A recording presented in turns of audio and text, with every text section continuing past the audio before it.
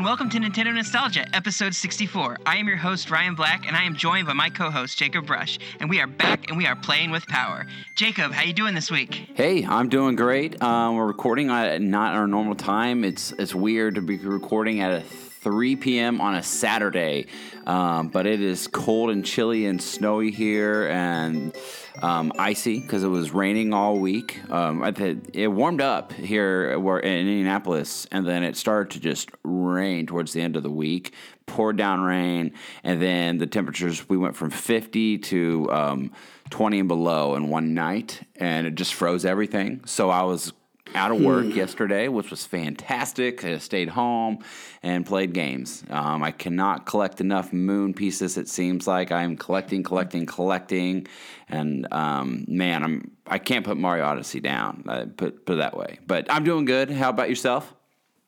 Doing great, man. I've just been enjoying the warmer weather and not so enjoying the colder weather. So very opposite of you. But I've been just been working a lot, trying to save up, get that extra cash for Disney. So coming at the end of the month, so that's gonna be pretty cool. I mean, if it wasn't cold out, you couldn't be wearing that penguin hat you're wearing right now. Yeah, my attic, I forgot to turn the heater on, so it's a bit cold up here. So. Well, so Jacob, we have some guests on, some very special guests. Yeah, if you can't hear the giggling in the background, we have two special guests on. Go ahead and introduce them. We have got, now I hope this is okay if I call you this, Sean. We have the Nintendo Guru and the Xbox Guru here with us. The Microsoft, if you will. The Xbox Guru on a Nintendo show. This wasn't in the contract before I signed off. Naturally, we have to do this, and it's okay to do this because Xbox didn't exist at the time of this game that we're going to be talking about today. That's true. Came out, so It's all good. I'll look past it. That's true. Well, yeah, welcome, Bobby and Sean. Welcome back. Welcome. Thank you. Thank you for having me. I've been waiting for this day, and now I feel like I get this insulting intro. Now I'm just gonna go. No, I'm just gonna. Insulting? He called you an Xbox Guru. I know he doesn't even like it either. He's trying to get all the Nintendo fans after all the Nintendo ninjas are gonna roundhouse kick me in the face because I like other consoles. And to be fair, Sean loves Nintendo Ryan. too. He was currently of course I do. I'm playing it right now. So don't worry, don't attack him. It's okay. Sean's a friend. I think the thing you need to focus on more, other than the fact that I play other systems, is that you guys have made a critical error already. You made it quite a while ago. You're not supposed to ask Bobby and me to be on the show together. Yeah, anybody who's ever had us on together knows that this is a horrible mistake. You guys think that you have a podcast right now called Nintendo Nostalgia. It's done. It is now the Bobby Pauls and Sean Capri show. If we ran Nintendo Nostalgia. Yeah, exactly. That's what this has just become. So you had that chuckle in your voice where it's like, they're like, no, I'm serious. You screwed up. The facade is over. You got the intro. Here we go, Bobby. Take it over from here. So, all right. What is up, everybody, and welcome to episode 64 of If We Ran Nintendo Nostalgia. I am Bobby, the Nintendo Guru, joined by the greatest co-host in all of podcasting, Sean Capri. There you go. You guys Geek outs. Well, yeah, okay. Geek outs. Well, Ryan, I would say it's a good time to just transition to Radical Rex, and then how about that, huh? This is a great banter here, but I think we should totally talk about the fact that we should do an April Fool's episode where we swap podcasts. Hey, you know what? You run the show. We run your show just for a day. We don't have a show no more, so you can run our show. You can run if we ran Nintendo. Okay, sounds good. If we ran Nintendo. All right, let's get into what we've been Radical Rexing about.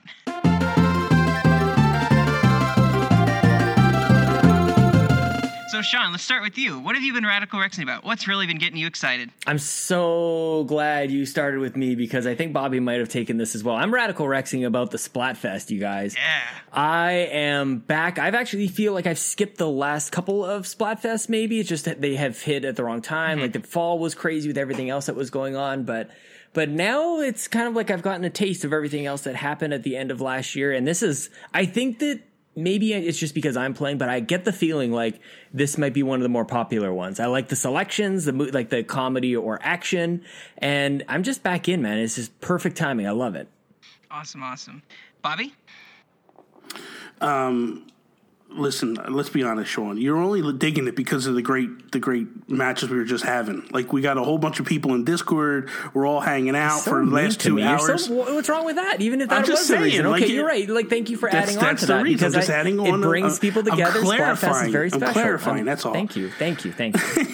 Sounded like an attack, but you're right. It's not an attack. I'm just adding on and saying, like, clarifying why it was so good. I'm just glad we can still be friends even when you broke up with me live on the internet. That's had to be done. I don't know what to tell you. For me, wow. How do you follow that up? You know what, man? Probably something that I'm really excited about is one of my new shows that I just started. Behind the scenes with Jules Watcham. It's pretty cool to get this opportunity to sit down on a weekly basis with Jules Watcham and talk to him about games that he's worked on in the past, kind of like a director's cut of the games he's worked on. It's been a lot of fun. And just the fact that, like, humbling experience as well. Like, he came to me and asked me to be a part of it, and I was really, like, floored to do that, and I had to take that opportunity to do it. So it's really a lot of fun. So that's what I'm really amped up about right now at the moment. Awesome. Yeah, that'll be good to be checking out and stuff. I heard you announce that last week as well, and that's exciting stuff, man.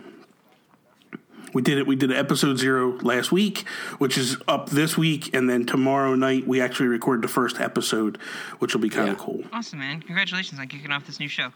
Absolutely. Thank you. Jacob. Well, thanks for asking. I have to say something I've been Radical Rexing. First off, I want to say to Bobby and Sean personally, actually, what I was Radical Rexing about last week when I was listening to the last episode of Nintendo Nostalgia. Thanks for like free advertising for like 30 minutes of your show there. I was like, dang, this is good. I didn't have to pay a dime for this, so that was nice. But I started. It's mixed feelings. I started the game. Ryan and I do this thing where I gave Ryan a game he has to get to play, and like he has to play and beat it. He can't just get it and it's just there. You have to beat it, make it a priority, and he does the same for me to kind of mix up the kind of games we would get to get at to branch out a little bit. So finally, Ryan got me at the. UN Squadron. It was the last. It literally was like the last hour before. He was at my New Year's Eve party this year. The last hour before, and he finally decided what I should be getting for 2017. So I bought it just yesterday, and he wanted me to get Sonic Mania because he bought it and he loved it and he has nostalgia for Sonic. Oh God! Why do you? I thought this was a Nintendo show. Yeah, why do he put you on such a bad game? Well, I'm gonna get to that. I got Sonic, and and. It takes me back to, I only had a little bit of memory with Sonic, but, I'm going to beat it to finish. I'm not going to 100% everything on it, but I'm going to beat it to finish like I promised. And I think that the game did a fantastic job of recapturing for what Sonic fans did. Like, if this was a Mario game, like this was like a Mario World 3, and they try to recapture what the original Mario World felt like, it would be spot on, and I would love it. So they did a fantastic. So you're saying what you're saying is it's just as bad now as it was back on the Genesis. It looks and feels like that. And but now here's my issue with it. Like, man, Ryan, I wanted to rage quit. I wanted to quit. The controls suck. I think the controls are really bad.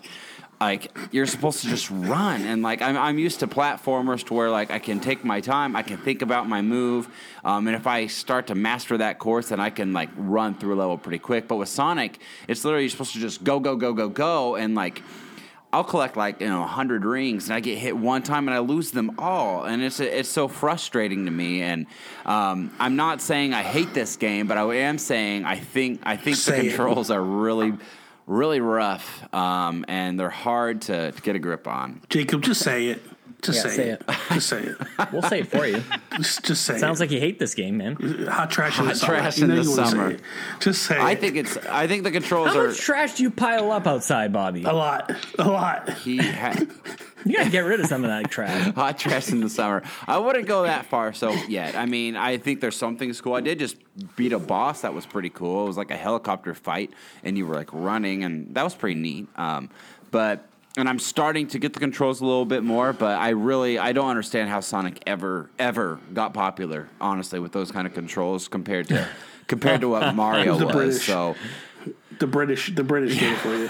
That's you can thank them. I don't want to crap all over your game that you picked for me because you didn't do that for me. I'm saying there's good stuff about it. I think they did a good job at recapturing for what people who like Sonic do. That intro anime scene, dude, that was cool. And I loved that song. And actually, I had bought that song in the summer when the trailer first came out for that game. So it's my feelings are mixed on it so far. Like I said, I'm finally starting to understand the controls a little bit better. I just beat World 3, and World 3 was kind of reminded me like Capital Casino. It was just like a big casino place. It felt like it had movie theaters and was it pinball they tried to recapture in it? Yeah. Pinball. Sonic Spinball is the best Sonic game ever made. Yeah, that is a classic. But I thought that level was unique, and I just got to the flying level. So, like I said, I'm starting to understand the controls, but man, at first it was really tough to just grind that out and okay, you just gotta. I'm kind of getting a rhythm with it. So, that's what I think about it so far. I'm gonna beat it though, and. Jacob, I like how your commentary on this game was the equivalent of the with all due respect, and then you say something really awful. Who says with all due respect and then says a nice thing? That's basically what I just heard just now. Well, that was thank awesome. you. I mean, I don't want Ryan to feel bad. He didn't crap all over the game I gave him. He actually found a lot of good things. Exactly. So I'm trying to. But you guys are friends. You can be honest with each other. Exactly. I just want to be open-minded. Bobby tells me all the time. He tells me that UN Squadron is hot trash in the summer, even though he's never played it. One of the best games ever made. You recommended a lot of games, Sean, last week that we hadn't covered, and that would have been fantastic. And Bobby said we're trash. And they were all bad games. I know. Well, that's why you need to have me on instead of Bobby. We like having you both on. But. I can't wait. And Mario Odyssey, loving Mario Odyssey. Like I said, I'm just I'm trying to 100% the game now and just collecting away. So there's some. I basically play to a point where I literally cannot figure out how to get these moons anymore. Like that, the Cappy level.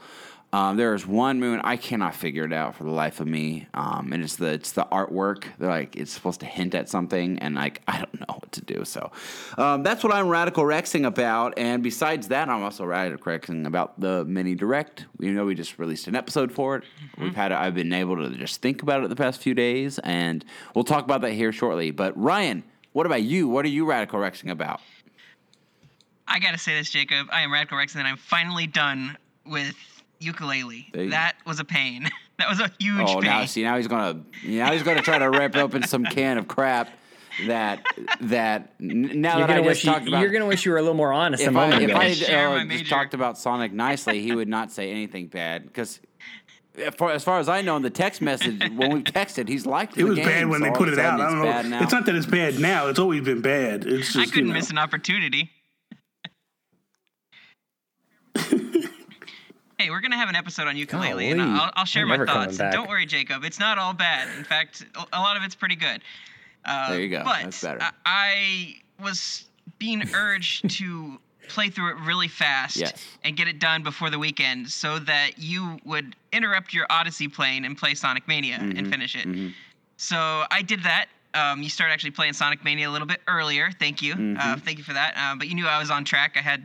I found out I had to get 100 pages, and I had 64, and I had to just power through and get the rest of those, and it took forever for me, and I ran into some glitches and some annoying things, but I was able to get there and beat the final boss. And so, yeah, I'm Radical Rexing that it's finally over. And also, so for Christmas, my mom got me Dragon Ball Xenoverse 2. Uh-huh. And I had a second Switch game I had to open.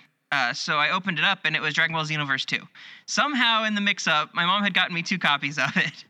So nice. A couple days ago, she took me over to GameStop and said, "Hey, we'll exchange this game. You can also pick out another game for your birthday."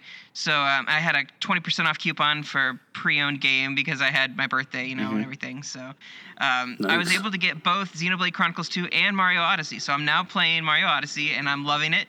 It was weird doing the transition. It was hard going from a crappy game to a great game. I get it. It's understandable. Immediately, but I'm getting used to it now. It's not a crappy game. It was the double jump. Mario doesn't do a double jump, me. and so that's what threw me off. I kept trying to do a double jump, and it wasn't doing it. So I'm getting into the flow now of Mario, and I'm enjoying it. So that's what I've been Radical Rexing about.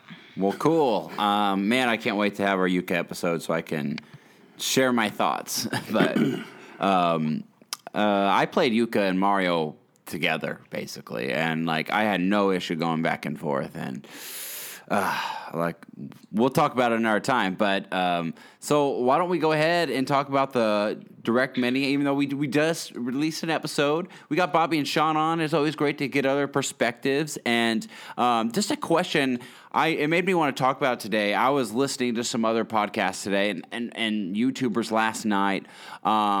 Just like the one thing I keep hearing people, what they're most disappointed with is that they're like, they said we didn't get like any big games to look forward to. And I walked away from the Direct. I thought it was pretty solid. I liked it. I liked what we got. I like what they're giving us. I think it gets us up to E3. I think it's fantastic. I'm happy with what they released or announced. But what people keep saying, like even on Nintendo Voice Chat, they're like, "Oh, their big game for the year is Mario Tennis, and that's it." Well, then Pears, corrected them and said, like, "Guys, it's only January." I think people tend to forget that it is literally the first month of the year, and people are acting like that Nintendo doesn't have anything. I mean, if you're not a Nintendo fan, how can you not know? You just need to expect that Nintendo can do anything, anytime. If they haven't made that clear enough, they freaking drop the Direct at the drop of a hat without warning. But like last year, we didn't expect Mario Odyssey. It got announced. And then we get Splatoon 2. We got ARMS. And then we got Pokken Tournament. They were announcing things as the year went on. So guys, go ahead and take it away. I think where the issues are falling in, Jacob, is essentially people expected to get more news than we got, and this isn't enough games to get us through to E3. This is a small amount of what we're looking at on the big scale, big scheme of things. But again, we're getting like ports, which I think that's where people are a little bit upset. But for me, ultimately, like I felt like the Mario Tennis looks really fun. Payday 2 has me really excited. I'm interested to try Dark Souls. I've never played a Souls game before, so I'm interested to be super frustrated and wanting to kill somebody. So I don't know, Sean, what did you think? The thing that nobody's talking about is that they actually created a new style of delivering the message in this mini. I think that's the most exciting thing about this is that now we have Directs and we have Direct Minis and we have E3 showcases. Nintendo has so much to talk about that they can't even call it all the same thing. So they did. I thought they did a smart job of setting the expectation. Although, like basically, as soon as the thing launched, we didn't know what it was going to be called until it actually silent dropped. Which, by the way, I called. I tweeted a couple days before, maybe the day before. If I ran Nintendo, I would just launch it while everybody is sitting waiting for an announcement. That's exactly what they did. And it was amazing. But that's the power Nintendo has now. In those random tweets they were doing, they were telling you, we're just going to drop this thing. I mean, that's the two. Course. And I talked about it in a video I did this week. The two things that they pushed out was the Chibi Robo and the Tomodachi Life. Those were the two other minis that they did or directs that they did that they just dropped them and they never gave an announcement for what it was. So Yeah. Oh, so they were that's basically telling us, interesting. like, we're going to put it out and not tell you when but- it's coming out. And that's what people weren't picking up on right away. I don't know. I don't really get upset over not getting enough information anyways. Like, listen, you said I was an Xbox person. Look at the desert that's happening over there. There's no news. This is all good. I'm excited about a good portion of this, and I've said it 1,000 times before. If my wallet can't afford the set of announcements, then it was a good one. And my wallet can't afford this one, man. Like, I want to get, and this might surprise you, Jacob, I do want to get Donkey Kong Tropical Freeze on this. I want to get Hyrule Warriors. I kept putting it off. Those are probably the big two. I actually want to jump into the Mario Odyssey stuff, and I'm not sure about Dark Souls, but this is mini. This is actually them saying this is just the tip of the iceberg. We got more to come. So everybody can just I think chill out a little bit. Ultimately I liked what it, man. we looked at what happened was same thing that typically happens. People hype this thing up and expect it to be something that it wasn't, and then when we got this little mini, it just wasn't. It wasn't enough to quench the appetite and the hype that got created prior to this. But Nintendo never said anything of what they were doing. This just slipped under the radar, and we got. We'll see how it goes forward. I was also really excited about Faye. Like, I can't wait for that game. Seriously, like I think what Zoink is doing is very special, and I think it's going to be probably the one shocker out of everything that surprises people and a lot of people talk about moving forward through 2018. So I'm really hyped about that. Yeah, I like that too. That drops in February, right? Weeks. That's really exciting because I have a business trip to do, so I'm going to buy it then. Any thoughts on the next direct that they announced? They announced it really quietly, but the 18th is they're doing a Fire Emblem direct. They're going to be talking about just the new Switch game and maybe some other Fire Emblem stuff. Who knows? Have you guys heard anything more on that? No, man, I can't wait though. Yeah, I am in love with Fire Emblem, and that's my turn-based tactical strategy game series. I don't have a lot of room in my life for more than really one of those. Just like I don't think anybody should play any more than one cart game or even real-time strategy games. Like StarCraft's the only one you need. So for me, this is it. It's more like I have XCOM, but I don't play it. I have Mario Rabbids, and I don't play it. So for me, it's Fire Emblem, man. I can't wait for more of that. And Switch is perfect. I can't wait to see what they do. Nothing. Have they shown gameplay at all, or have we just seen what is the battlefield going to look like? Like what? Because we've always got those tiny little sprites. Oh God, and it's just gonna be so incredible just to have. This is maybe one of the last.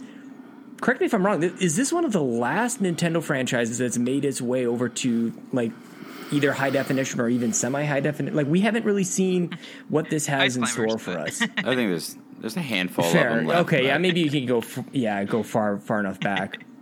But Well, even Kid Icarus was a 3DS, and that was a something. ramped up, and a lot of them hit Smash, so you saw what those characters looked like. Exactly.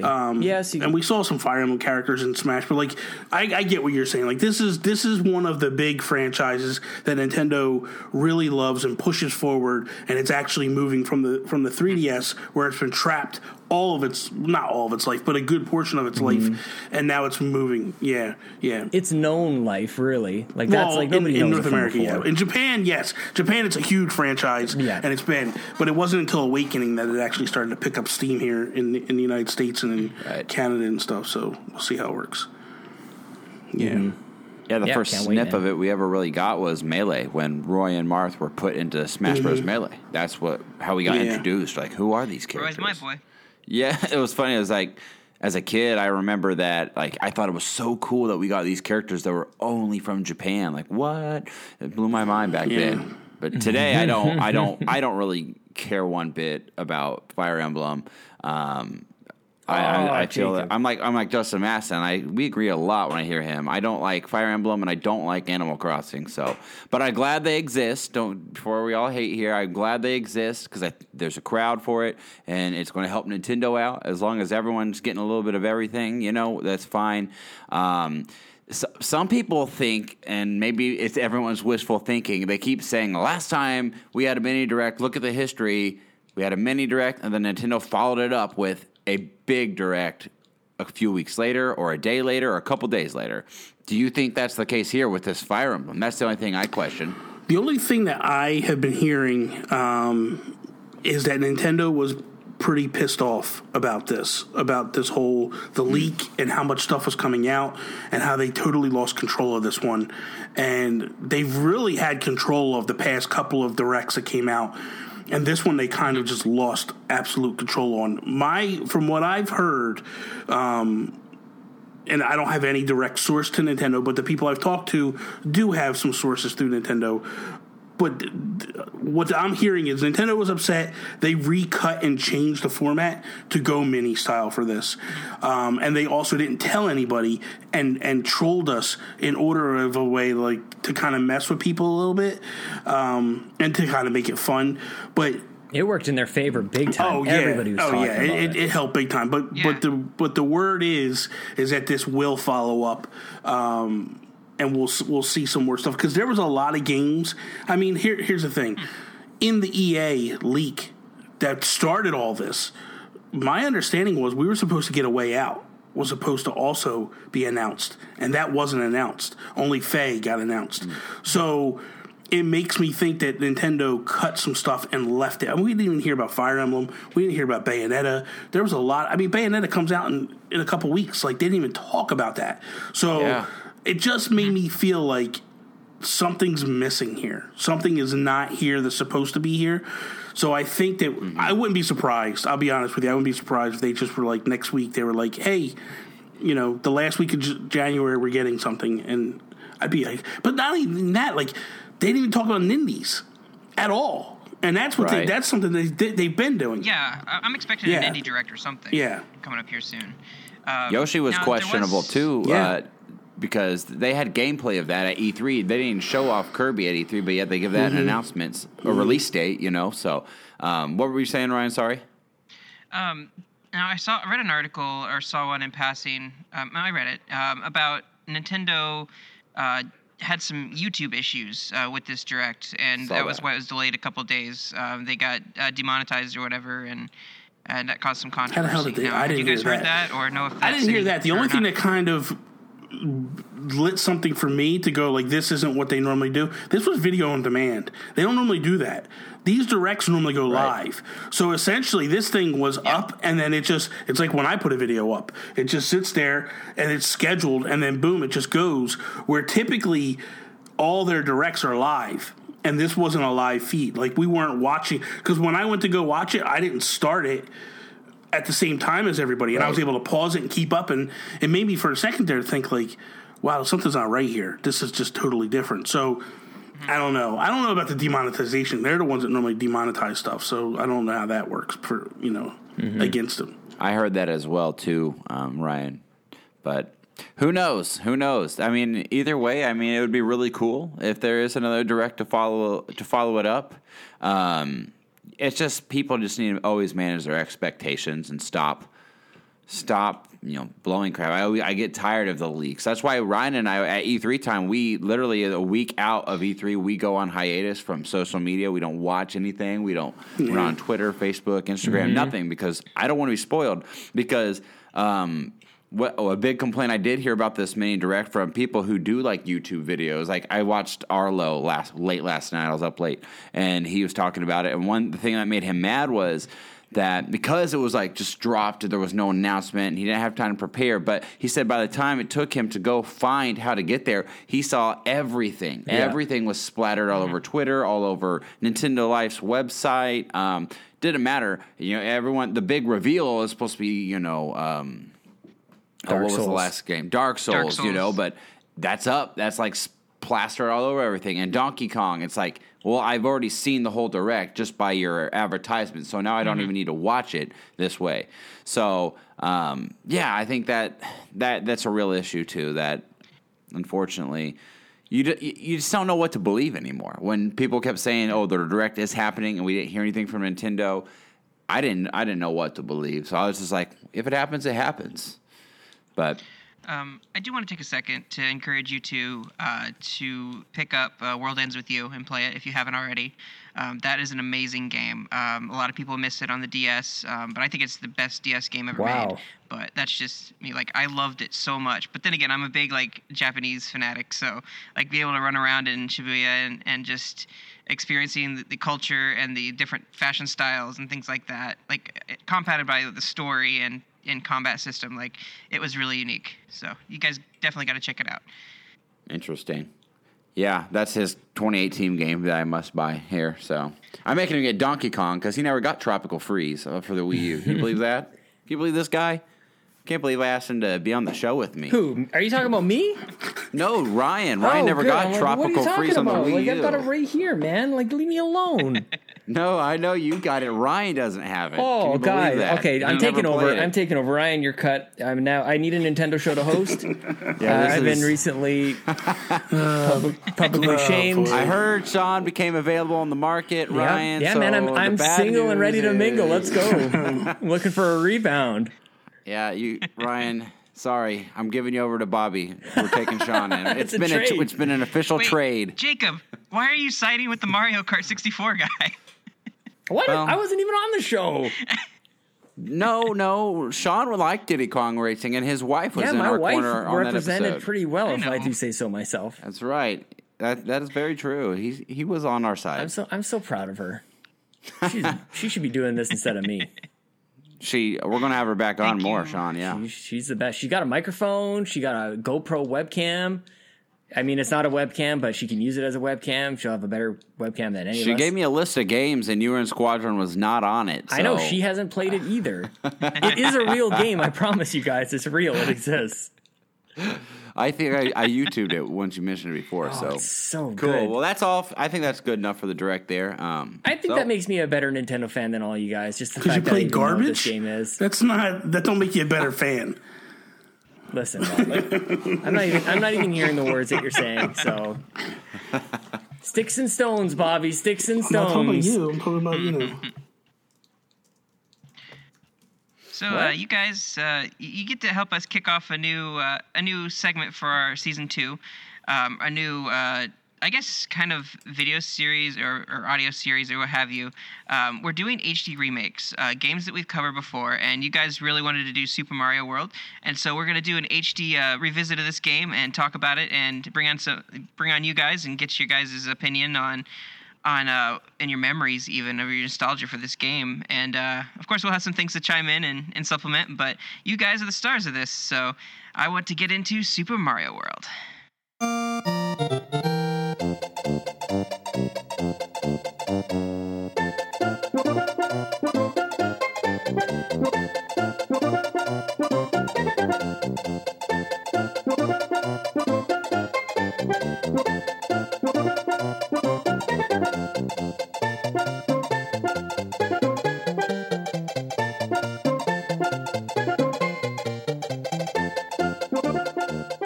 Okay, well, I'll kick things off by just saying that when you say you guys wanted to do this, I'll say I was willing to do a boatload of games you guys had never done before, and Bobby didn't care. He wanted to do this game, so I'm happy to be here. But I just wanted to let you guys know. Let's get into reality. Oh, look, yeah, the foot. How's your foot taste? No, because that's not the case. The case is you were picking bad games that I never played before. Okay, yeah, so that doesn't make any sense. It makes a lot of sense. It's games that are no good games? that I was like, I purposely am not buying this game, and you wanted me to go buy them on the virtual console to go play them, and I'm like, no. I might give you Clay Fighter. Yeah, that might be the only one. You know, I can't wait for the day that Bobby's finally going to play one of your games, Sean, and just be like, I'm sorry, like, this game is awesome. UN Squadron like is the real deal. Road Squadron or something. Hey, we all got those little niche games like Radical Rex, but... Damn right. So, I will go ahead and say when this game came out. So this game came out, initially it was released in Japan on November 21st of 1990. So I was almost a month old when that game was originally released. 1 month old. Oh my god! It did not come into America though till August 13th, 1991. Could you guys imagine getting a big game like Mario, and it doesn't come to America for almost an entire year later? How upsetting would that be for people today? That would tick us off. Mm-hmm. I couldn't imagine it. But yeah, I came here August 13th, 1991. Since we have talked about it, I know I'll just quickly abbreviate my original nostalgic memories with this was obviously I had seen this game like at a babysitter's, like their kids were playing it, and I had only seen it in passing until I met my best friend Traven, and I met Traven in preschool, and this was around like 94, 95, and I go spend the night at Traven's, and he has a Super Nintendo. We didn't have a Super Nintendo in my home. We just had the original one and the Game Boy for many years till we got the 64, and then Traven introduced me to the whole world of Super Nintendo, and man, I remember playing the crap out of Super Mario World. It was probably the very first game I ever played on a Super Nintendo, and I remember to this day going over to their house after preschool, and we just ran straight to the TV, turned it on, played it. Remember just getting up first thing in the morning after we asked his parents 1,000 times if we could get up now. We go straight down there, turn it on. There you go. The Yoshi coin pops up, ba-ding, and then it's Mario running across, jumping on a Koopa, getting the shell. We had a blast with this game, and as I'm talking about it, I can visualize in my mind us doing all of this exactly like we just did it last week, and that's why Super Mario World, even though we're not going to debate about Donkey Kong Country and Mario World today, it's not about that. Even though I really enjoy that the country games more, Mario World probably is my most nostalgic game on the Super Nintendo for me personally. And that is because it was the first game that introduced me to it. And I had only known Mario 3. Mario 1 and 3 we had in Mario Land 1 and 2. So jumping up from mostly Mario 3, I would say, was my favorite Mario game as a little kid. And seeing the next evolution in it blew me away as a kid. So, I mean, guys, go ahead and take the floor. Who would like to go, Sean or Bobby first? Bobby always goes first. I was gonna say, go ahead, Sean. But you're like, we're going back and forth on being nice versus being real mean to each other. This is not even just for show, guys. This is Bobby, and this is you see what you get. This game is the sleepover game for me. This is the one where I was starting to get old enough to actually, my parents would trust us to be over at neighbor Matt's house or Sheldon. Sheldon, what's up, Sheldon? Oh man, I haven't talked to Sheldon in 25 years. And this is where you would replay the first couple worlds over and over and over again. I don't know about you guys, but like the style that I always played games, that even though you could save in this one, we always just started from the very beginning and just saw like how far we could get. So for me, like the early Mario games, I have a lot of good memories and a lot of memorization in the first couple worlds, and it gets far, far blurrier as I go through the game. And this one, it just reminds me of like microwave popcorn and green Kool-Aid and staying up way too late. And yeah, the obsession, even on a sleepover, you'd wake up the next morning, have some Fruit Loops. And because we didn't have Fruit Loops, and of course I'm not talking about sleepovers at my house. I'm talking about like mooching on my friends' Fruit Loops and Super Nintendo. Going over to friends' places, having an amazing breakfast, and just like you can't wait to go back and then worry about when is your mom going to show up. Like, that doorbell's like, everybody remembers that feeling where you're like, you're plopped in front of the TV and the glow is like cooking your face. And you're like, oh man, she's going to be here soon. And you're trying to get a sense of when she's coming, but there's no phones. There's no there's no like update. It could happen anytime. It could be like, holy crap, we just got another hour out of this thing. And to me, this is the best Mario game. Absolutely the best 2D Mario game. I don't know. It gets a little harder to compare when you get into 3D stuff too, as well. I think this is the best, like, drawing, like the illustration of Mario is the best. The difference between big and small Mario, the shine on his face, and just how long and silly his nose is. He's got a little belly. It's like the cutest Mario. The soundtrack is incredible. I know I'm getting more into like the quality of the game here, but like for the nostalgia for me is linked to sleepovers.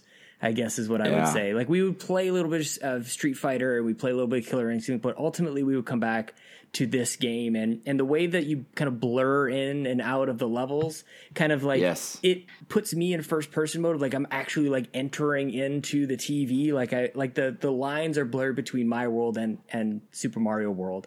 So this game is very special. I'm so glad we're talking about it today. But that's how I would wrap it up. It's a sleepover game. I love that you talked about like the terrible, sick to your stomach feeling of when you hear the knock on the door, the doorbell ringing. No, because I remember that all the time at Traven's and my other friend Brad. Like, oh, it was the worst. You're like, it's like you love your mom, but like, gosh dang it, it's like no, it's just the last person you want to see. I mean, I'm pretty sure I asked my mom multiple occasions when she showed up, like, hey, can I like spend the night again? It's a Saturday, and man, I'm glad you brought that up. That's nostalgia right there. Yeah, absolutely. Jesus, good Lord. For me, so I've talked. So when Bobby was in his second year of college, I've talked about this numerous times, like in the past, like it was very difficult for me to get an NES. My parents didn't believe in getting us to NES because of no backwards compatibility, and not why would you? It was the only backwards thing that we had was an Atari, but it wasn't backwards to Nintendo. So my parents were like, "Well, you can't play Atari games on the NES, so no, we're not going to get it to you." So it took me like 2 years of begging my mom to finally get one. So when the Super Nintendo came out and they said it's not backwards compatible, man, my stomach just sunk because I was like, how am I going to convince her to get me to get a Super Nintendo? So I remember one day I'm having a conversation with her in the kitchen, and I'm like, Mom, please get me this thing. And she's like, you know the rule. We can't, you got to play your old games. And I'm like, Mom, I can play my old games. I'm like, I can hook them both up to the TV, and I'll play them. I promise you. I'll still play them. She's like, I don't know. I'll have to convince your father or whatever.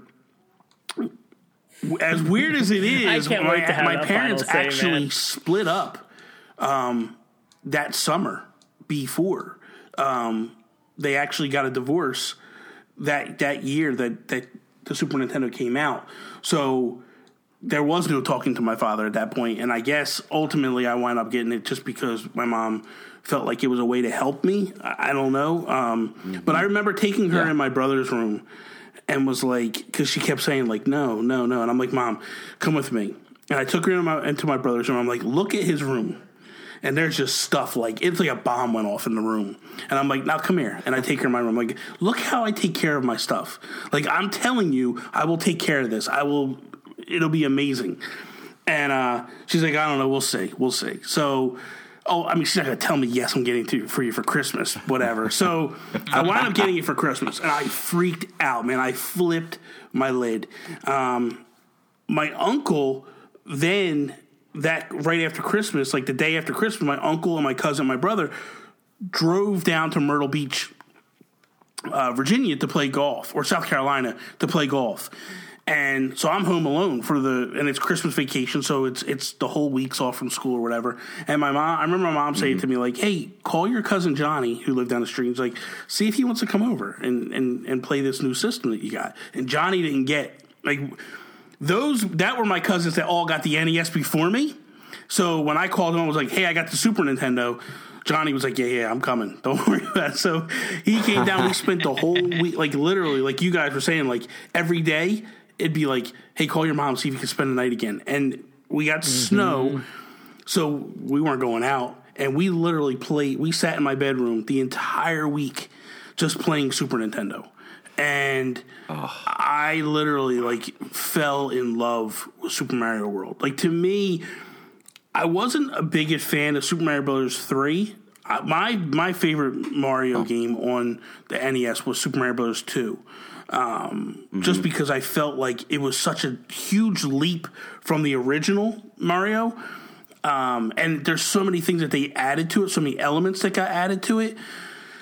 I know revisionist history act like it was the worst game ever, but it's not. Like, it is a really solid game. So for me, like, when 3 came out, like, I liked 3, but I wasn't huge over the moon for 3. World, man, that game was just so amazing. Like, there was just so many good things about that game.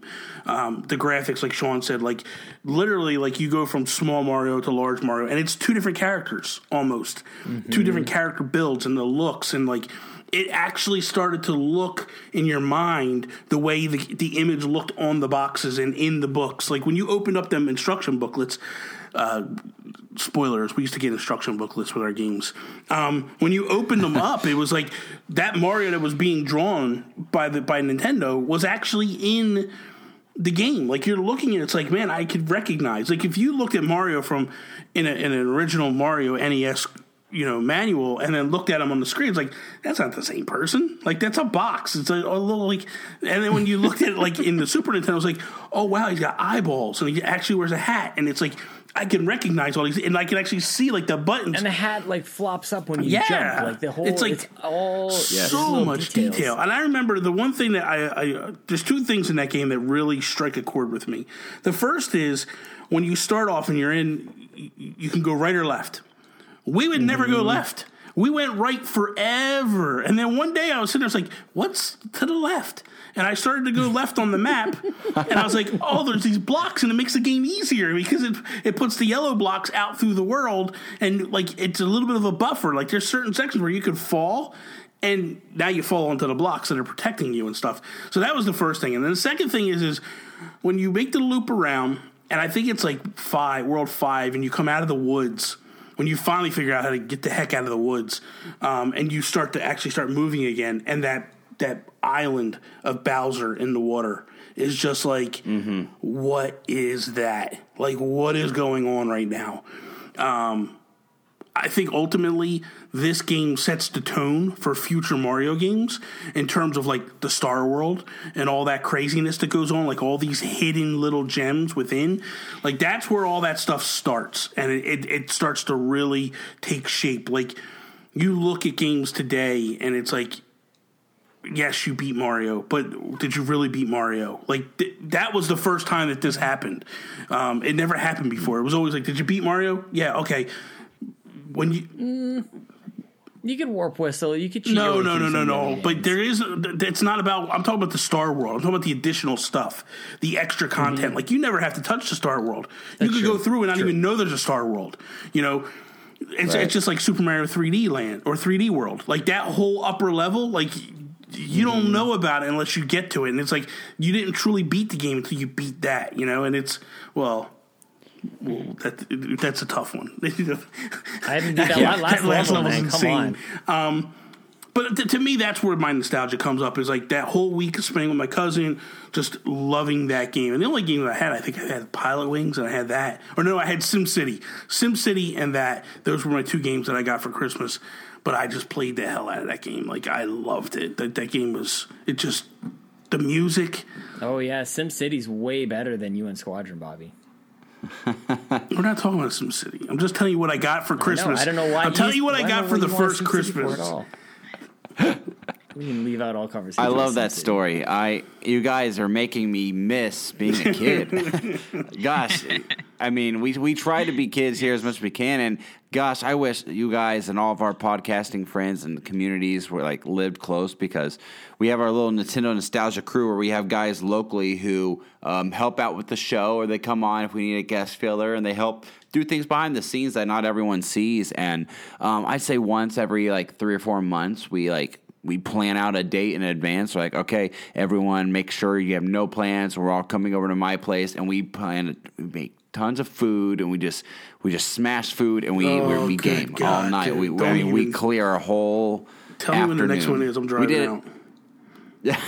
I'll let you know. I mean, it's just a blast. It takes us back to where we can just be kids, and because we're still kids. We're just grown up. We're grown up children. I heard that's what Donnie from PSVG said. We're grown-up children, and I love that. So I love your stories. They're fantastic. They make me miss the good old days, but we can try to make more memories, I suppose, with today's stuff. I suppose. The best we can. I mean, one thing I think I have an issue with when I do try to, like, hang out with a friend, like, for example, is I feel like I don't know how we gamed back in the day. Like, I remember going to Traven's, and I was okay with I was player 2 and he was player 1, and we took turns. And today it's just like, I don't know, I don't ever want to take turns. Yeah, but I don't know. It's like everyone wants to be in the driver's seat. Isn't that what's awesome about the Switch? Like, if you think about it now, like, if you got a Switch for Christmas and your buddy got a Switch for Christmas, and then you go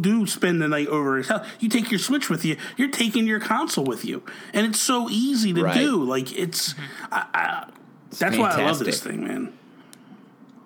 It's awesome.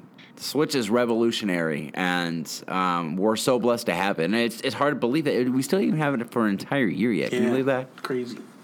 It's even been a whole year. I mean, when the Game Boy came out and you could take your games on the go, I mean, you had your Tiger Electronic games. Yeah, I had Street Fighter. Handheld things. But, like, I had, like, Star Trek and things like that. But now, then the Game Boy came along, you could exchange the games out, and you could play different things. That was revolutionary. And then there's this new generation where you can take your console with you now and play it anywhere, in the car or wherever. And that's just another step, another thing where thank you, Nintendo, for advancing technology yet again to be portable and to be enjoyable and to be so accessible to everyone. Yeah, totally. Well, let's actually dive into Mario World here a little bit and talk about this game and talk about why it is the king of 2D Mario platformers to many. So, Ryan, kick us off, man.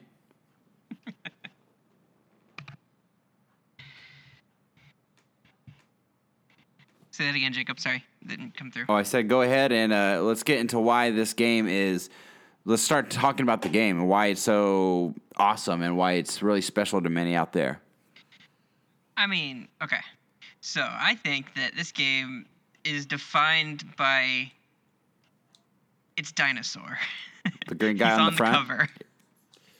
He's on the cover. Mario has a cape, but he's sitting on top of a dinosaur.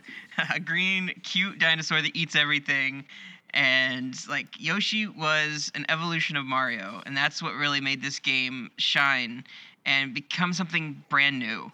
Yeah, you had your secret exits and your cliffs that you can dump Yoshi into, you know, but like having Yoshi, it was an extra shield against damage that you could get back if you could catch him. He runs away. But he wasn't necessarily, I wouldn't say like an easy mode, but he made you a new play style, a new way to game. And it was interesting that they took him away when he tried to go into castles and things. Now, as far as gameplay goes, you get your Mario power-ups. I mean, you can use your fire. You can shoot your fire. They have a new cape they introduced. Like, these things, these power-ups for Mario have been a staple since the very beginning with the mushroom. Like, and you get the mushroom, then you get the fire flower. Like, that has been the evolution of this series to go, well, here's new power-ups for you. Here's new power-ups. Here's things that you can play as. Now, it goes even further to give you that feeling of you can ride things now with Yoshi. You can ride the dolphins. Mm-hmm. You can ride these, what are they? The wooden platforms that run along on the tracks, and you had to dodge like saw blades and things like that. Like, it was very much you ride along. There was one where the whole stage moves with you. You have to keep up with it, in the cave with the rising and lowering walls. Yep. Yeah. Like, these things Vanilla that just Dome. Advance the series. Yes, Vanilla Dome. Exactly. There's things that advance the series. And it did bring back your classic levels. You did have your water levels going on. You had your castles and things like that. But each thing, they didn't just give you the same old Mario that you used to. They added new things to it with these fish that would actually chase you down and these large, spiky, I guess, pufferfish things. And then you had to worry about all of those. And then they also gave you an element where fish out of water bounce around and flip around and stuff. It's so sad. There's so much stuff that they put in there. Yeah.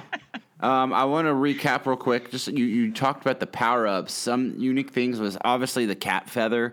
That was different. I had come from previously playing Mario 3, and you got the Tanuki suit. You got the raccoon tail, and that's what I knew. That's how Mario flies, and this was a lot different.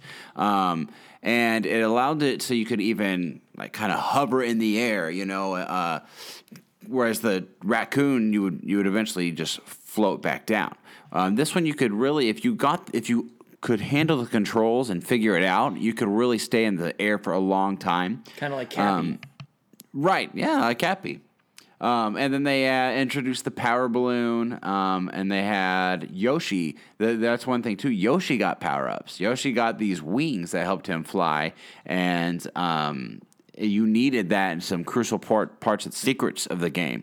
You talked about Star World. There are some levels you can't even beat unless you have like different colored Yoshis, because it wasn't just the green Yoshi. They introduced the whole color family of Yoshis. That blew my mind. What do you mean there's more than one Yoshi? And if you like the red one, if you hold the you can get the fire, or I guess not just the red one, but that one would do any shell, right? Yeah. You could do any shell, but you were green Yoshi. If you had the red shell, then you had the fireballs. Like, that was crazy. There is so much. This game is so deep, guys. It was I would say it's ahead of its time, but maybe it's not ahead of its time. It really introduced. Well, it took its time the was also progression Sonic, needed. so it was ahead of that. That's for sure.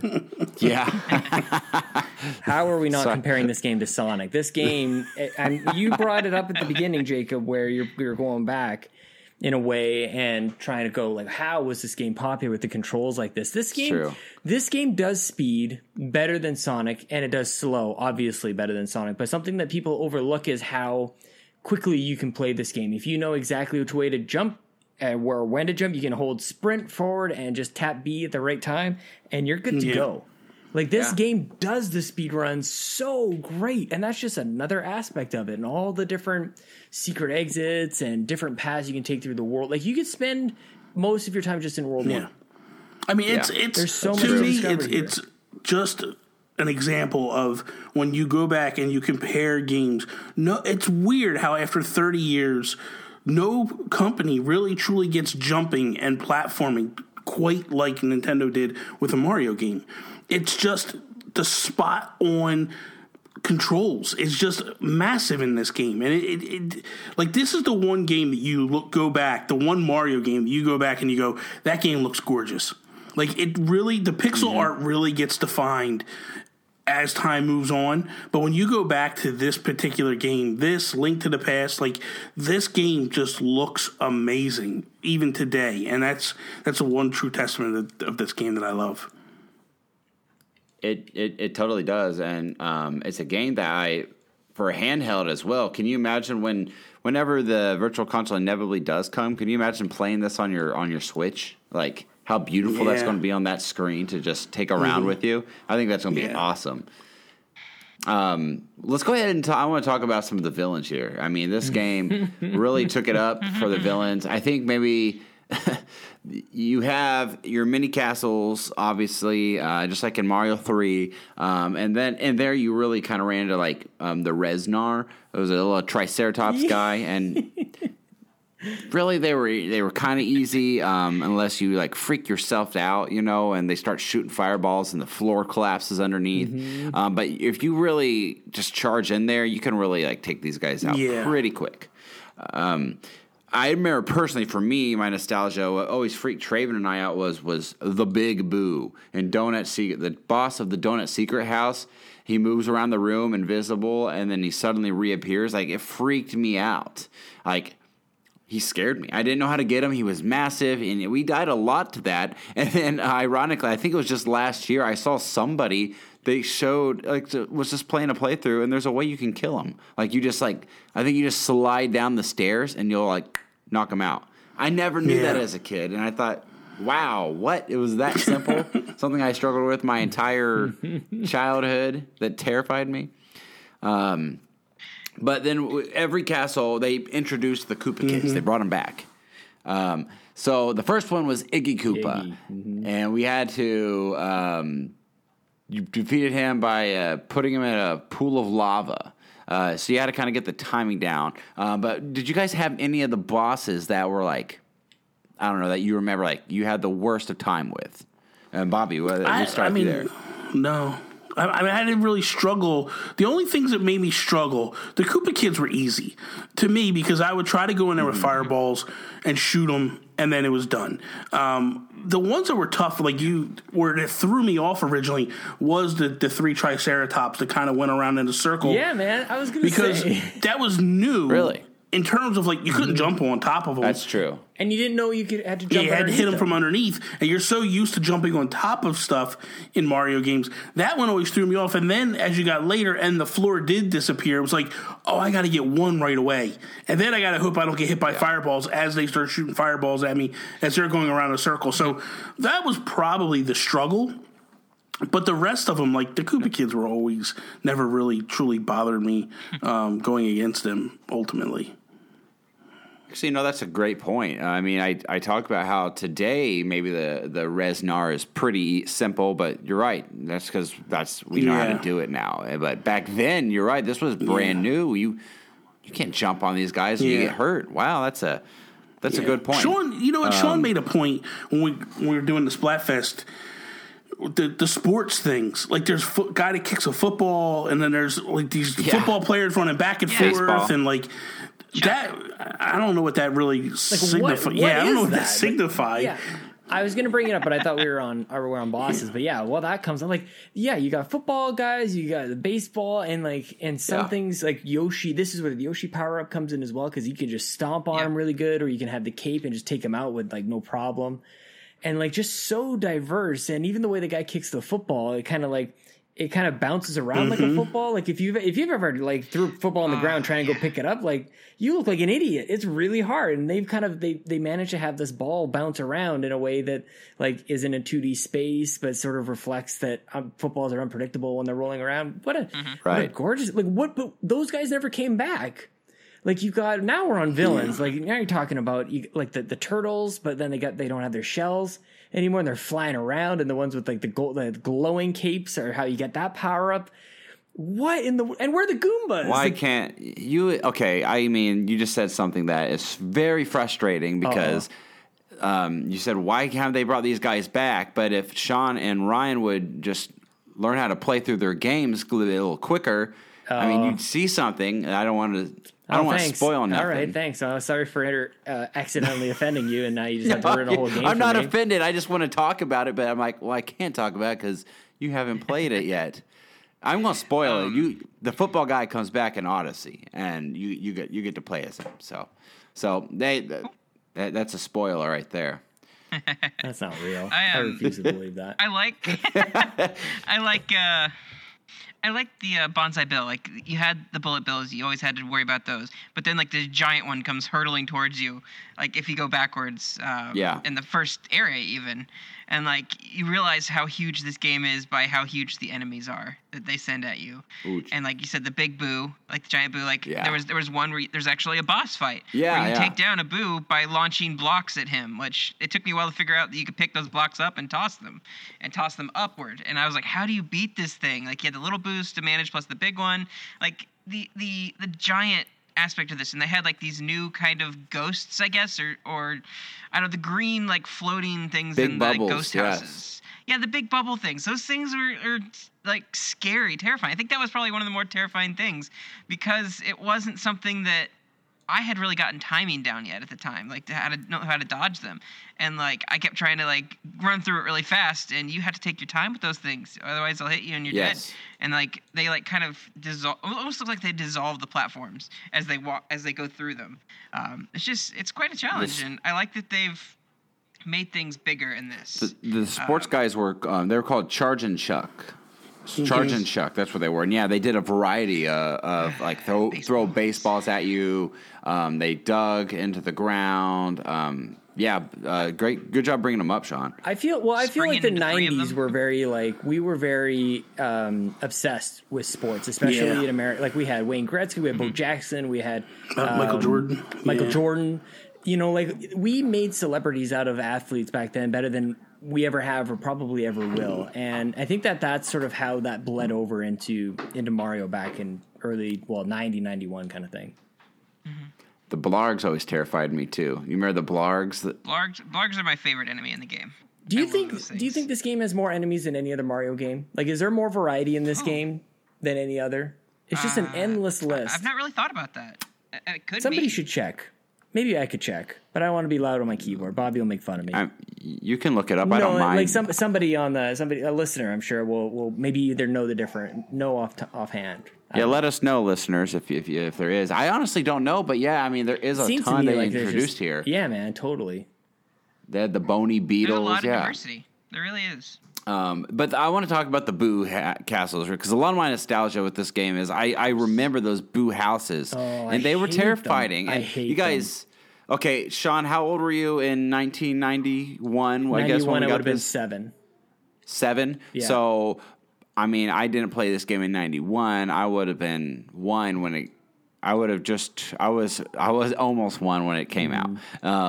But by the time I played it, I was really like 4 or 5, somewhere in there. But take the mindset of a child that's 4 or 5, and like something like Boo House is way more terrifying to a kid like that. I mean, even though we can look at it, it doesn't seem very scary. It was scary to me. And, I was scared of the bad guy from Care Bears, if anybody remembers Care Bears. So I get what you're trying to say here. That was terrifying. He had like the cape and the black head, or like the shadow face. I don't know. He had Captain No Heart or something.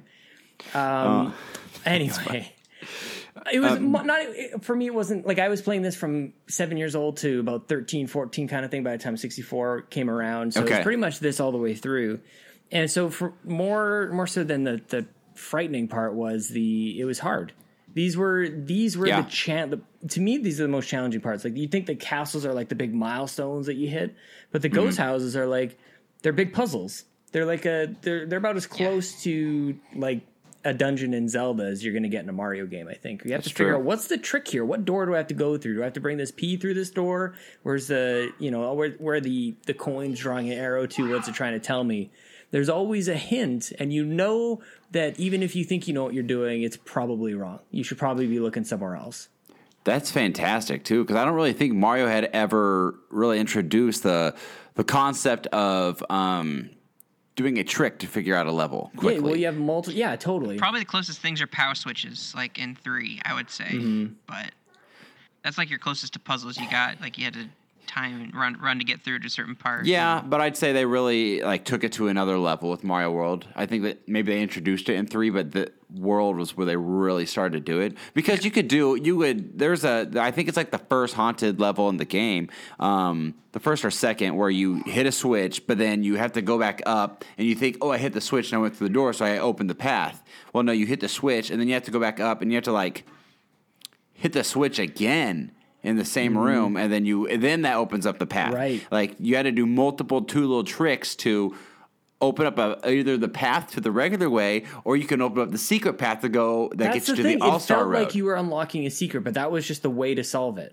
Yeah. And that's why I thought that those are so hard, and they get tricky. Like, that one I just know, and I don't remember struggling with it. I feel like somebody just showed me before I really even knew, and then that was just locked in my brain. But there are still some, if I were to play it again, that I would really have trouble with, because I haven't locked the solution down.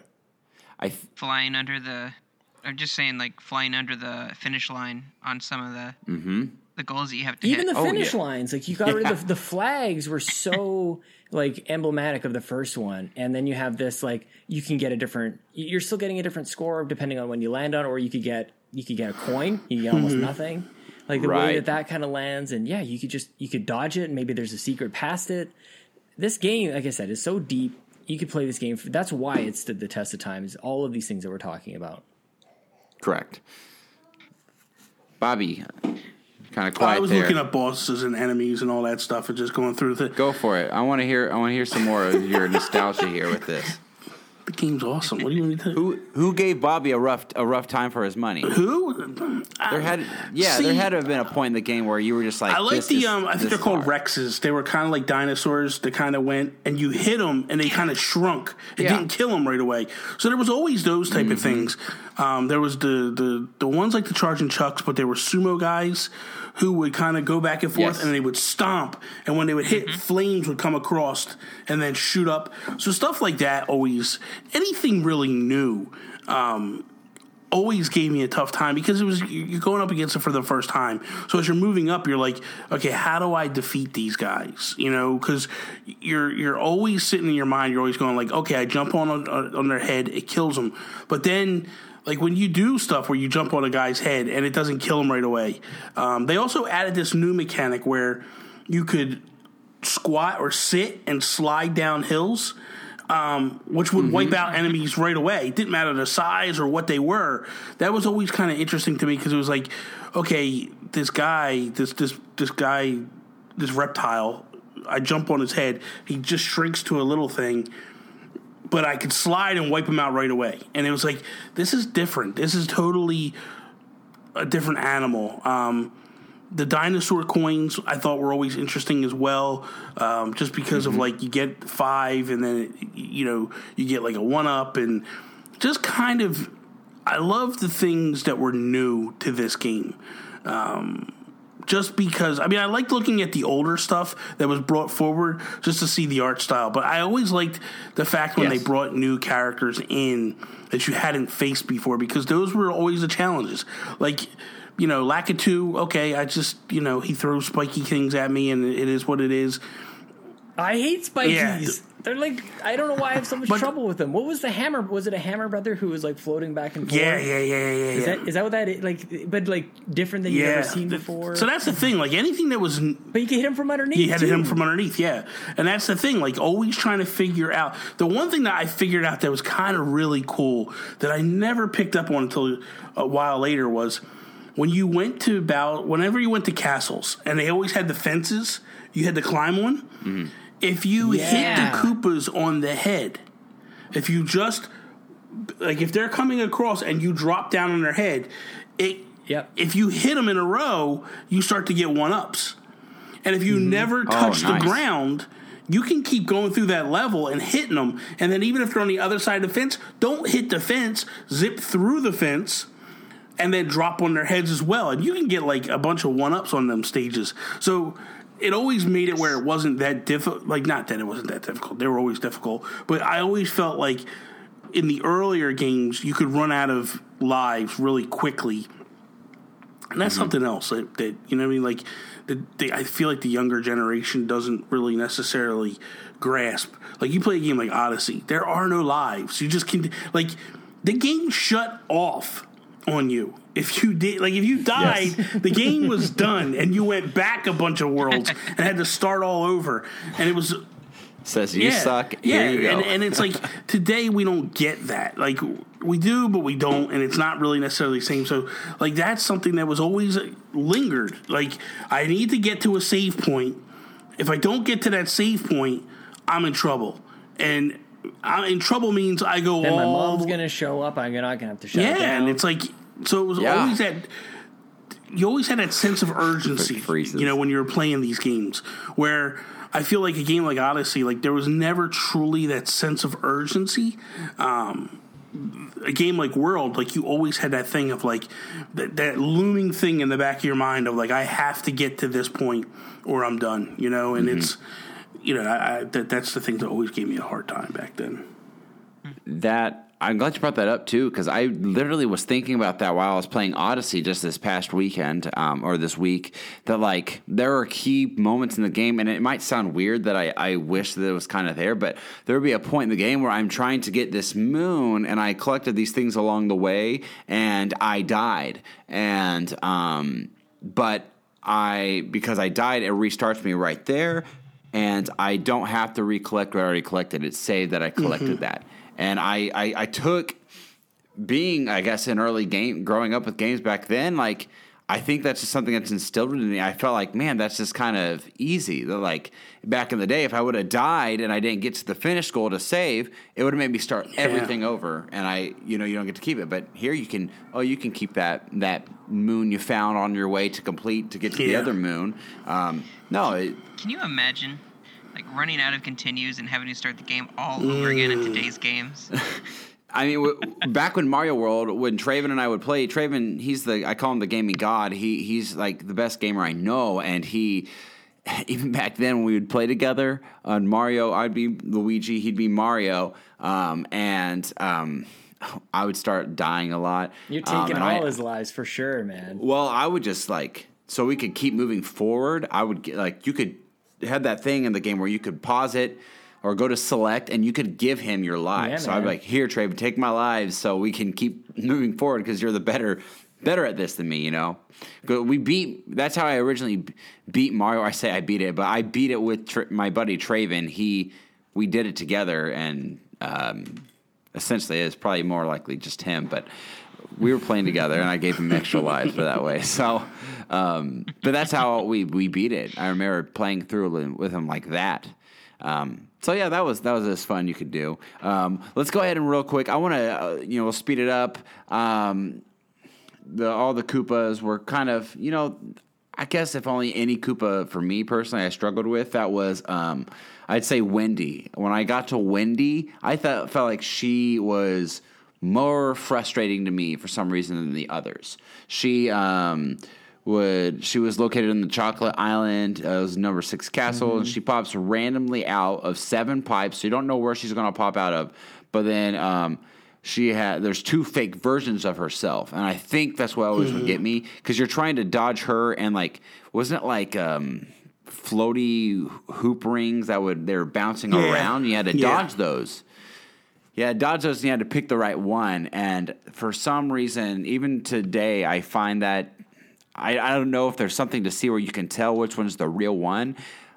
I just kind of just pick and hope it's the right one. So that was something that I struggled with. Other than that, the other ones were pretty easy for me. I agree.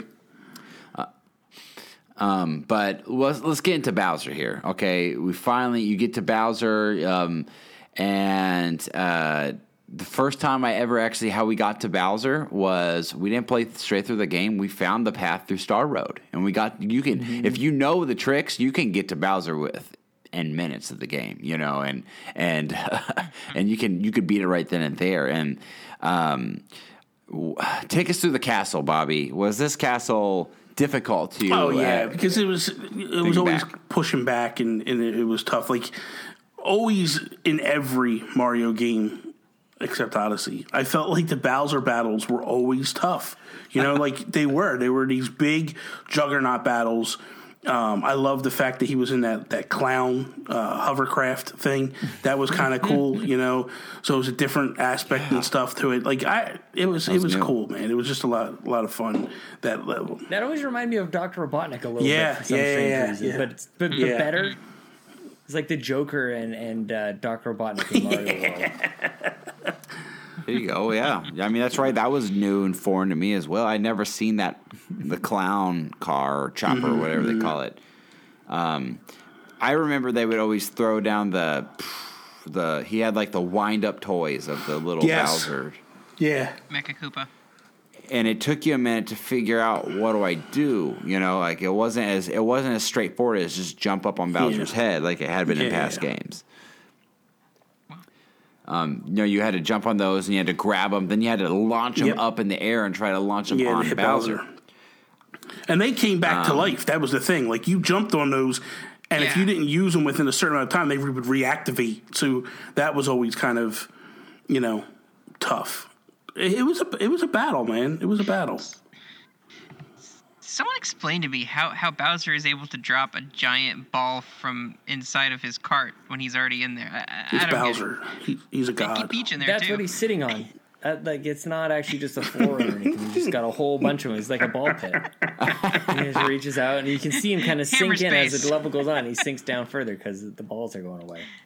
That's so funny. It's whoa, where did he go? And why is this giant ball dropping out and rolling after me? Oh crap, I'm dead. There's something very special about how Nintendo and how Mario does the intimidation factor of Bowser and the levels. Yeah. Even from going back from the first Mario, where you're the first time you see Bowser and the flames are coming flying in. What is at the end of this level, man? The build-up that they have, even though you've played this now in every game, you've seen Bowser 1,000 times before. Everybody knows what you're going to be at the end. But there's always that intimidation factor that Bowser is enormous. 64, you grab him by the tail and you fling him into a bomb and stuff. There's always something weird, something different and unexpected, and that's what the magic of Nintendo is, which is why we have the nostalgia for it. And that image that you described with the clown car or whatever, it's so vivid because it's so different. I think that's what's so special is if it was truly the same, then you wouldn't have these moments in times that are stamped into your memory so visually like that. You know, Sean, you bring up an excellent point in what Nintendo does to make Bowser seem threatening. Before you even enter the castle, you can see like it's all dark above the castle. There's the lightning going off, and you see something flying around, very ominous, like. And then if you go in like the side door or the Star Road exit, like you go in there and it's like pitch black in parts, and you have these enemies you can't really see, and they're in the shadows, and like it's just really just this. You're entering into this evil lair. It does feel very evil, and you have no idea what is circling around the castle, but you know it has something to do with Bowser. And so you go in there, and you finally get to him, and it's a bit more than you expected. Even the way that the doors very, sound, huge. like when you hear a door open, it's just like it's like this dungeon is so huge and has been around forever. Like it's like a kingdom that you're kind of breaking into, and it just every little detail plays. I love the that. animations too for when you beat the castle. Whether or not like Mario grabs a box and he, like a plunger, and he plunges and the thing takes off, and the cool thing too is like the first one where the castle takes off and hits the dirt mound in the head, then you go by and it has a Band-Aid on top of its head and stuff. It's like just cool little stuff like that, man. Yeah, man. Yeah, absolutely. I think this game did a fantastic job with adding in all those little things like that. And I'm glad that, Ryan, you brought that up, a Bowser flying above the castle and just a random lightning strike would show up. And because, again, I talk about things that kind of scared me as a kid, that was one of them. The music did a good job of capturing just what a castle should feel like. And I want to talk about the music really just briefly here, but the music is a fantastic game for sound. I think it's one of the best Mario soundtracks that exist. I agree. I have the full soundtrack on my iPhone and on my computer here. But the cool thing about it was Koji Kondo. He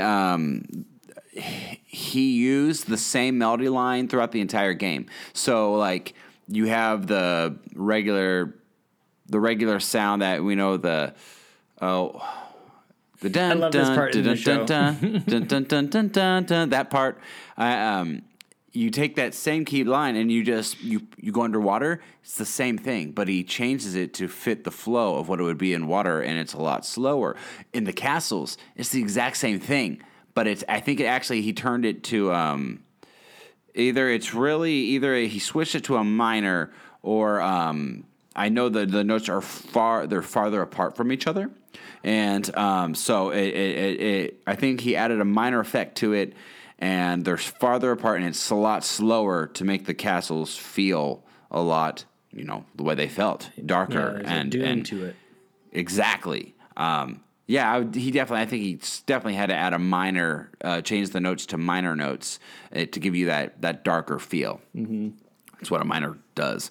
But it was that way throughout the entire game. It wasn't just one level, and I thought that was really cool. But that song is just a song that, from when I first played it, that I mentioned it the first time we talked about this. One of the most things I was really excited for, and when I got Melee with my GameCube, was I knew that there was a Super Mario World level in the game that represented, and this first time they didn't do that in the first Smash Bros.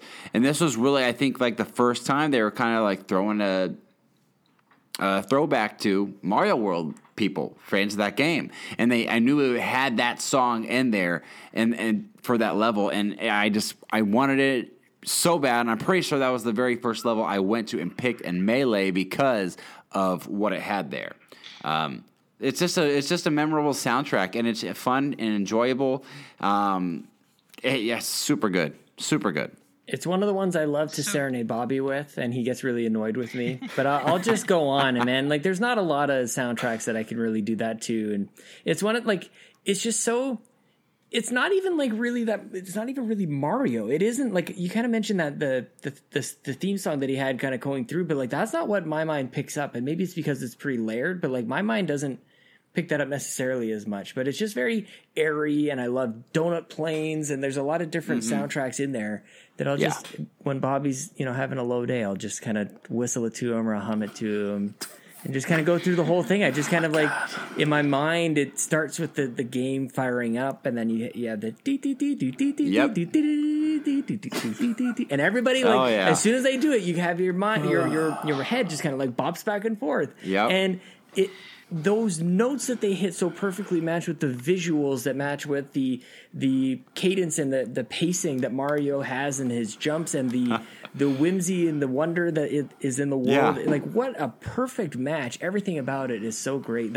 That's to me the magic of the soundtrack, is that I just can remember it, and I feel joy when I sing it to myself, or even when I hear it. It's just, if you're having a bad day, man, you put on this soundtrack, and there's if you're still in a bad mood, then God help you. It'll make you smile for sure. It'll make you smile. Yeah, even just the map screen. It's just like, I gotta tell you, like when you play, it's I chill. don't know if either of you guys have played Minecraft, or any of you guys played Minecraft on the Switch and on the Wii U. The Mario level that they have, the Mario World. When you go up, you fly, if you play in creator mode and you can fly up over everything, and you look down, it's the map of, I believe it looks like the outlay of Super Mario Bros. 3, but then when you look at it from a different angle, it's the world of, like, Mario World. Like, there's the Bowser out in the water, and the airships are up in the air, and all that stuff. Like, it is so amazing, man, how in-depth they've built this world. But, like, it's just cool to see the maps, like, when you look down and when you look out over the world and you see, like, you look into the water and there's that gigantic Bowser. You can go in. And you go into it, and it's like really cool, man. So it's that pulls definitely some nostalgia out of you.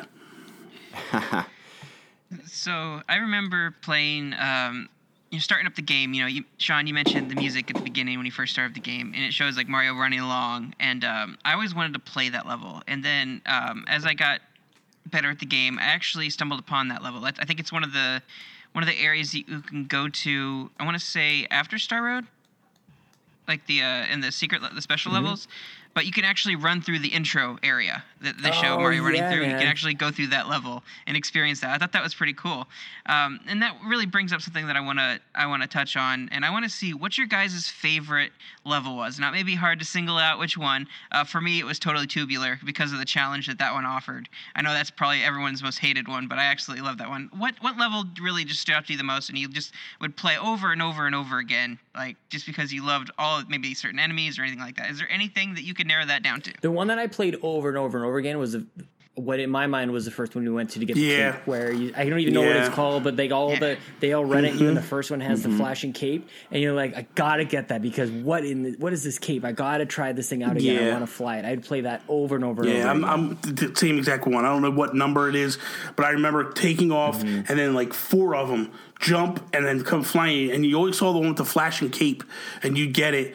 And the reason why I love that one was it's the first level I flew on, and like just learned to fly, and like learned if you like push forward, push back, like he would do a swoop, and it was just a swooping motion, and you just fly right to the end. It was just so cool, man. I love that whole flying part of it.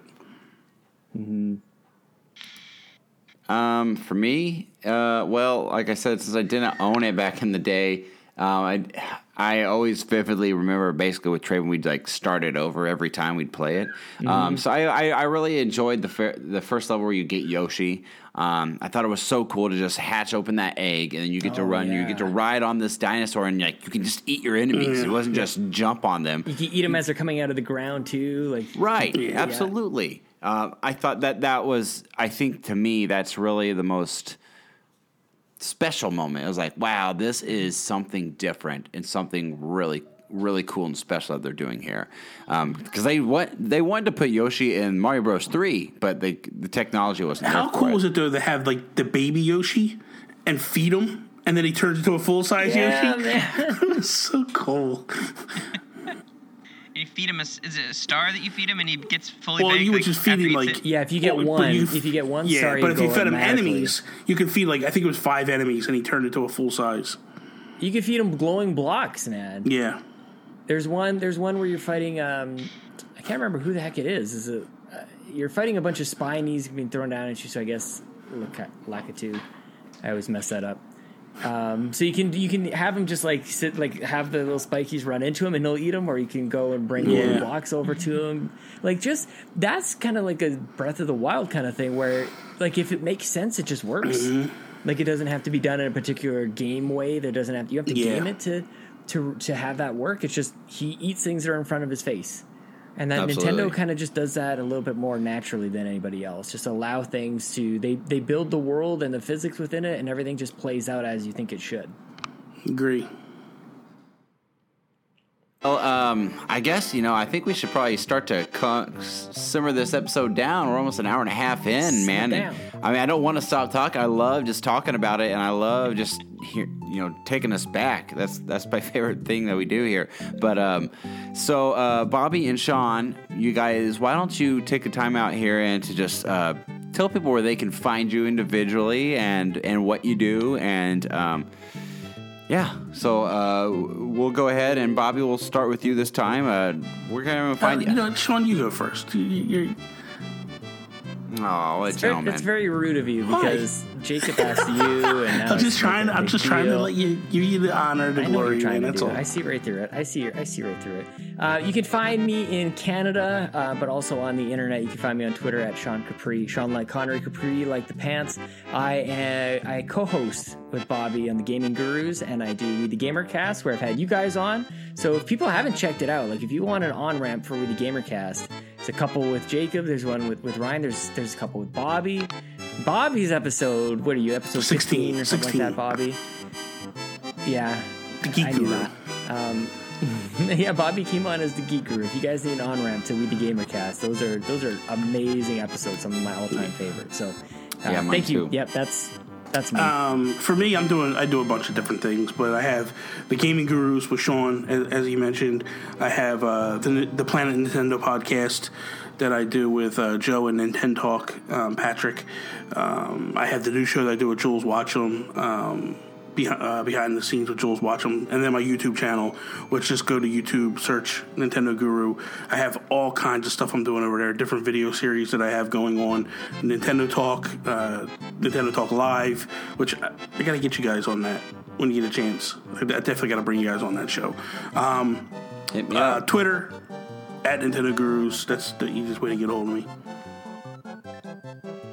Awesome. Well, and Ryan, I think I speak for Ryan and I both. And guys, if you are newer to the show and you don't know, but Bobby and Sean are really the biggest reason that got this train going for Nintendo nostalgia here. We reached out to them back. You did it yourself, man. You got to stop that. You did it. You came up with a great name and would you stop? Idea. He's praising me. Stop it. Go ahead, Jacob. I like this part. Well, that's the difference. You're like the old man. You guys were like the old man in the cave, and I was out in the wild, wandering around, and walked in, and there you were, and you said, "It's dangerous to podcast alone. Take this," Yeah.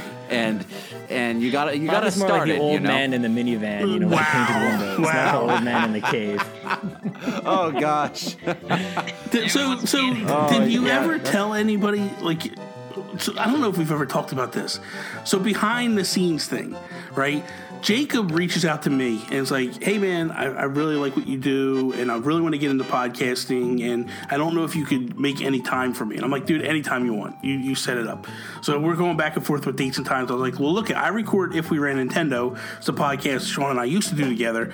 I'm like, I recorded at this time. I get done about this time. And then if you want, we can do a Skype call or something to kind of go through the steps." So they're like, "Yeah, that'd be great, man. That'd be awesome." And you didn't know that Sean was going to be there, because I go to Sean and I'm like, "Sean, I got this guy. I don't know who he is. He reached out to me. He wants to do podcasting. Would you mind sitting in on this?" And he's like, Sean's like, "Absolutely. Yeah.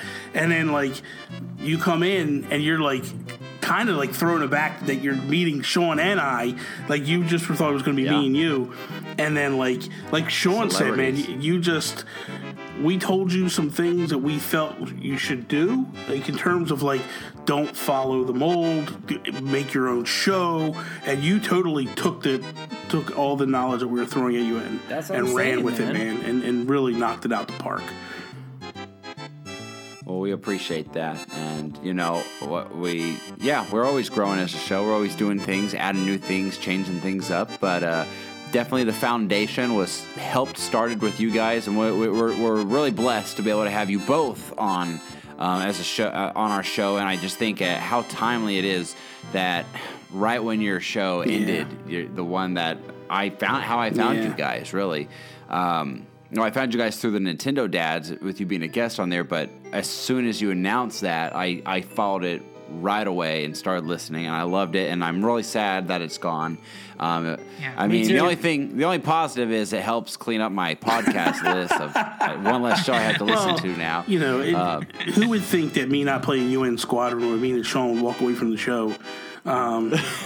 It's a sad day. I didn't want it to end, but it was unforgivable.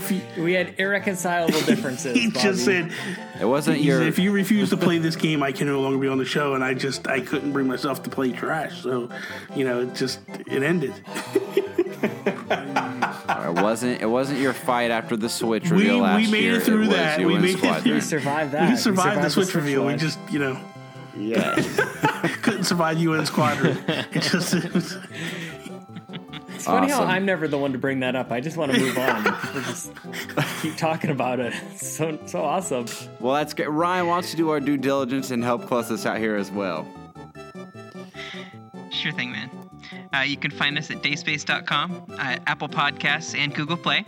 Facebook.com/NintendoNOS, on our Twitter at Nintendo_NOS. If you want to shoot us an email, NintendoNostalgiaIN@gmail.com. Find us on our Instagram at NintendoNOSIN. And you can find us on YouTube. We're doing streaming. Check us out, especially when we're doing regular episodes. We'll do a Let's Play basically just before it, so you can experience what it's like. If you maybe not played the game before that we're going to be covering for the next week, just check us out. You can give us a call on our hotline at 317-969-5690. And that closes us out. Awesome. Yeah, and you can find me at NosJacob73 on Twitter and Instagram as well, and I'll even add you on Facebook. Accept your friend request. Just promise not to be some weirdo or something. Be careful. Trust me. We can talk about this off the air, but be careful. Yeah, if you're weird, no warning. I'll block you. But obviously you can find Super Mario World on, if you have any Wii U, 3DS, you can download them there. The old original cartridge. You can find it at your local store. The SNES Classic, of course, and I'm sure inevitably it'll come to the Switch as well one day. And so there you go. Well, everyone, thank you so much. We will see you again next week for more Nintendo nostalgia. Have a good one. Later. That is all.